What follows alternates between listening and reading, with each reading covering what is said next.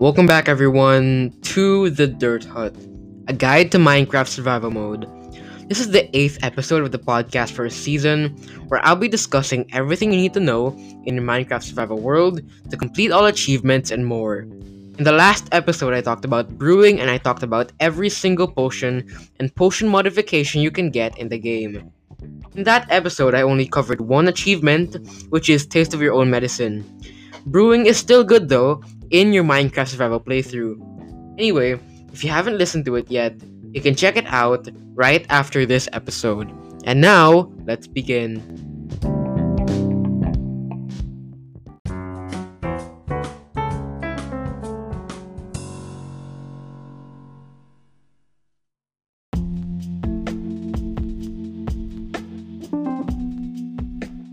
In this episode, I'll be talking about ocean monuments and how to conquer them, along with some other underwater things that will be discussed afterwards, mainly about conduits and what to do with the underwater loot that you get from ocean monuments. Firstly, what are ocean monuments? Well, quoting from the official Minecraft wiki, ocean monuments, also known as simply monuments, are rare underwater structures found in deep ocean biomes and variants. They are inhabited by guardians and elder guardians. They are the only place where sponges can be found, and one of the only places where prismarine can be found, the other being ocean ruins. Now, that last sentence with the sponges and prismarine is actually one of the main reasons why you would want to go to an ocean monument. There's also a room there with 8 gold blocks, which you might want to get. In the next part, I'll talk about the different mobs that you have to defeat in an ocean monument, along with a strategy that I like to make use of when conquering these monuments. So, I'll see you there.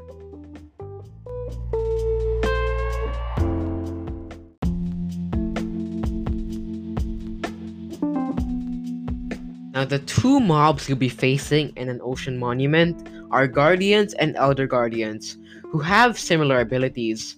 First, the Guardians. These mobs can spawn and respawn in and around ocean monuments, and they attack players, squids, and beginning 1.17, axolotls. How do they attack you, you may ask? Well, they can execute two types of attacks. The first is a laser beam attack, which you can see pointed at you 2 seconds before the attack. You can dodge the attack by going behind any solid block. However, in the event that you get hit by it, you get dealt with 6 health points or 3 hearts of regular damage, and 1 health point or half a heart of magic damage on normal difficulty. And normal difficulty is probably the difficulty you should start your first survival world with to begin with. Anyway, that magic damage means that it can pierce through armor, so even if you have the best armor in the game, you'll still get hit with that 1 point of magic damage if you were a victim of the Guardian's laser beam. If you have no place to hide, you can go really close to the Guardian and it will swim away and try again at a further distance. You can also take advantage of this distance by swimming away from the Guardian if you have no cover, since the laser beam's range only has a 15 block radius. Now, this block also has another attack, which aids in its defense as well. This is similar to the Thorns enchantment, where a Guardian's spikes are pointed out or showing, and every hit it takes deals 2 health points or 1 heart of damage on normal difficulty. This is why, unless you have some way of reducing or even taking no damage at all, you should still hit Guardians with their spikes not out instead. Also, keep in mind that Guardians have more health than you. They have 30 health points and 15 hearts of health, while you only have 20 points or 10 hearts, so be wary. When defeated, Guardians drop 0 to 2 prismarine shards, and they have a 40% chance of dropping raw cod, 40% of dropping a prismarine shard, and 20% of dropping neither. These drops of course can be increased using the looting enchantment.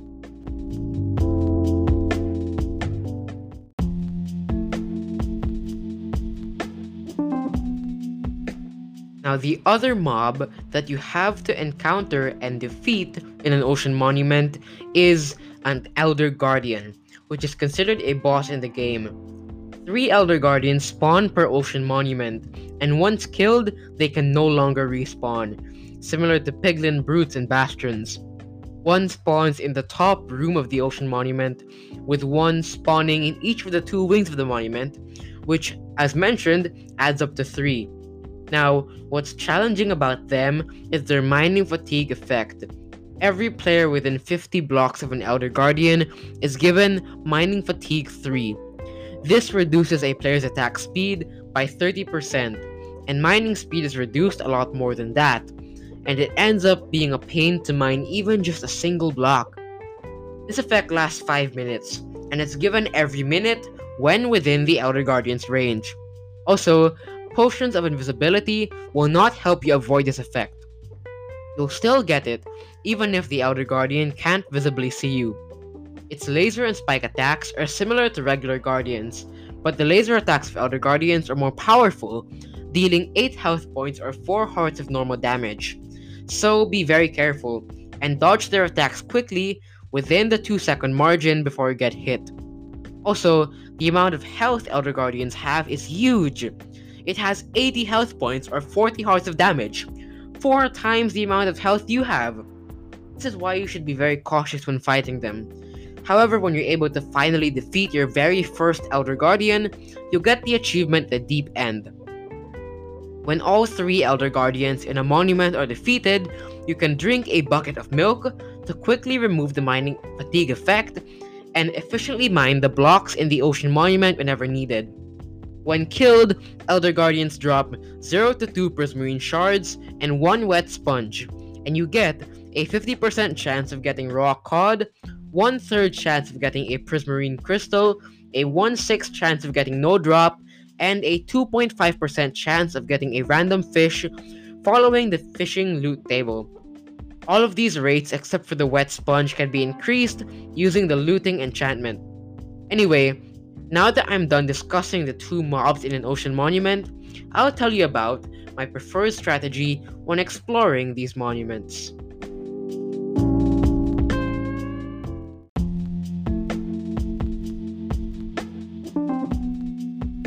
Right now, when you first come across an ocean monument, you'll find different prismarine variants and sea lanterns.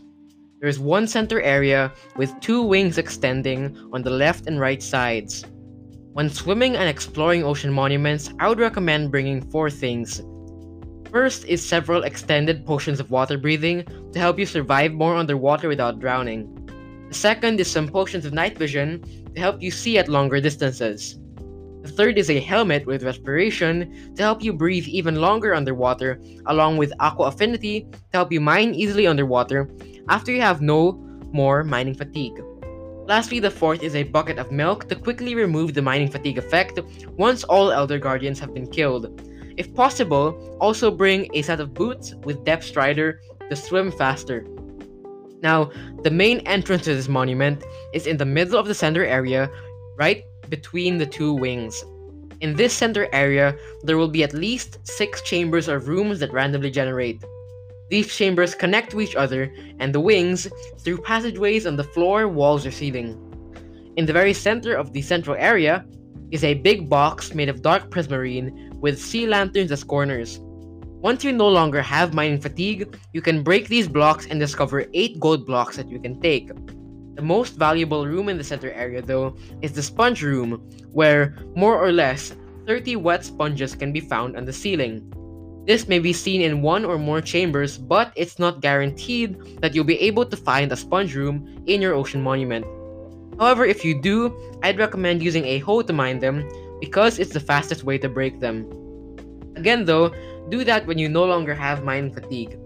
Now take note of where these rooms are located and start heading for the Elder Guardians. As mentioned, 2 Elder Guardians are located in the 2 wings, and 1 is in the top of the center area. Once you have killed all 3, head back to the gold room and sponge room or rooms and mine the gold blocks and wet sponges. Also, grab 42 prismarine blocks, or more if you want. Those will come in handy for later for when you use and construct a conduit. Now, in the next part, I'll discuss what to do with the sponges and prismarine that you got from the ocean monument with the prismarine being in relation to the construction of conduits underwater. I'll see you there in part 2.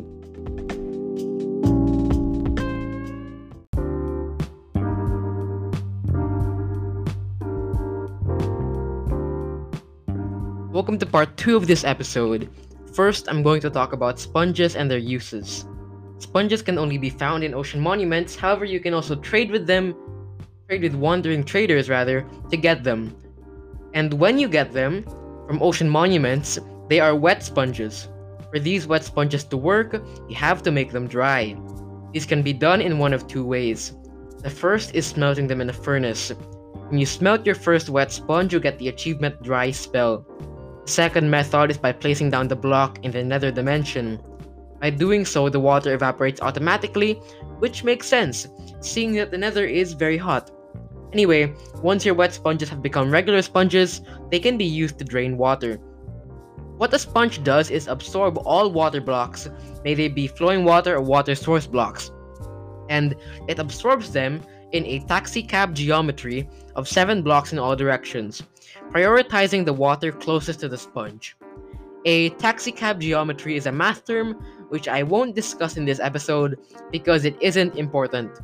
Anyway, sponges can be used when draining oceans, which is especially useful when making farms that are made over or underwater and, of course, require draining.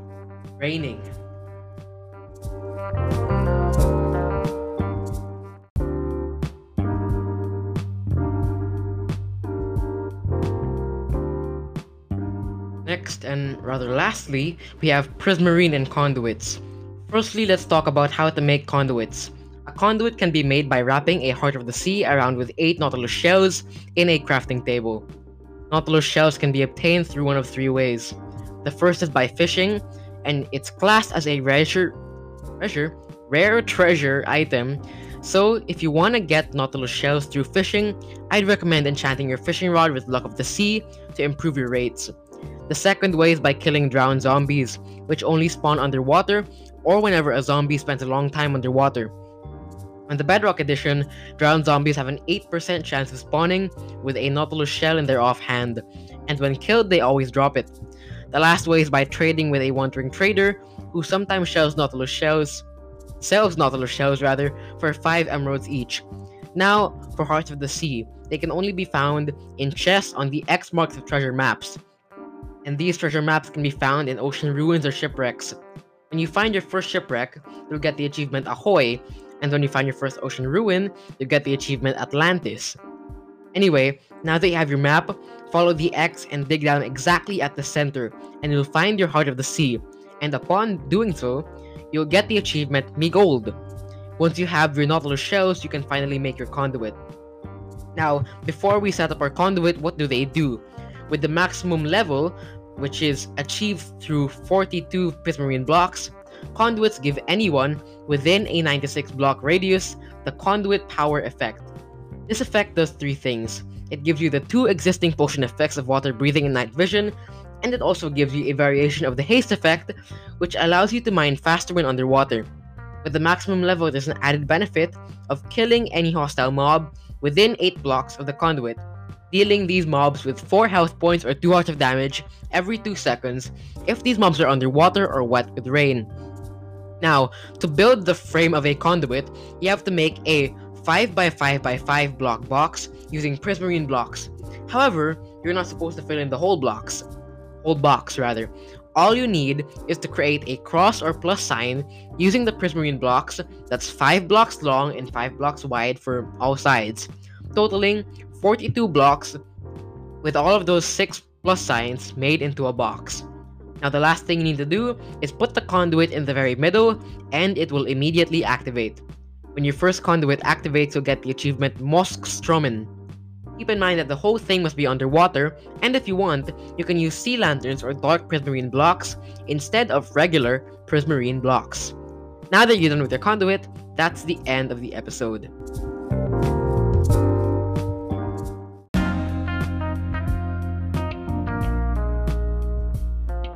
And as mentioned, that's the end of my discussion about ocean monuments and conduits in Minecraft. I had to make this quite short, and I had to speak quickly at the end because I'm using mobile data to record all of this, and it's surprisingly Anchor is taking up quite a bit of data, and so I have to speak quickly to um put as little recording as possible. And anyway, sorry for that. No emails or voice messages, so I suppose that's quite unfortunate. Again, sorry if it's quite short, which is comparable or even lesser or shorter than episode 1. I'm not really sure. Right now in school, actually, we've begun our project weeks, which will end on Friday next week. Originally, I was going to make one long episode about going underwater, but since I'm really busy right now, I had to think of a compromise. So I decided to split it instead into 2 parts. Now, the next part, which comes out next week, will be about other underwater structures, underwater life, and underwater exploration. So I hope that you'll all be good with that. It will also include a discussion about underwater caves. Yes, I did not forget, and I had to put it right there somewhere. Anyway, if you like this podcast, be sure to share it with your friends and family members, and stay tuned for the episodes to come.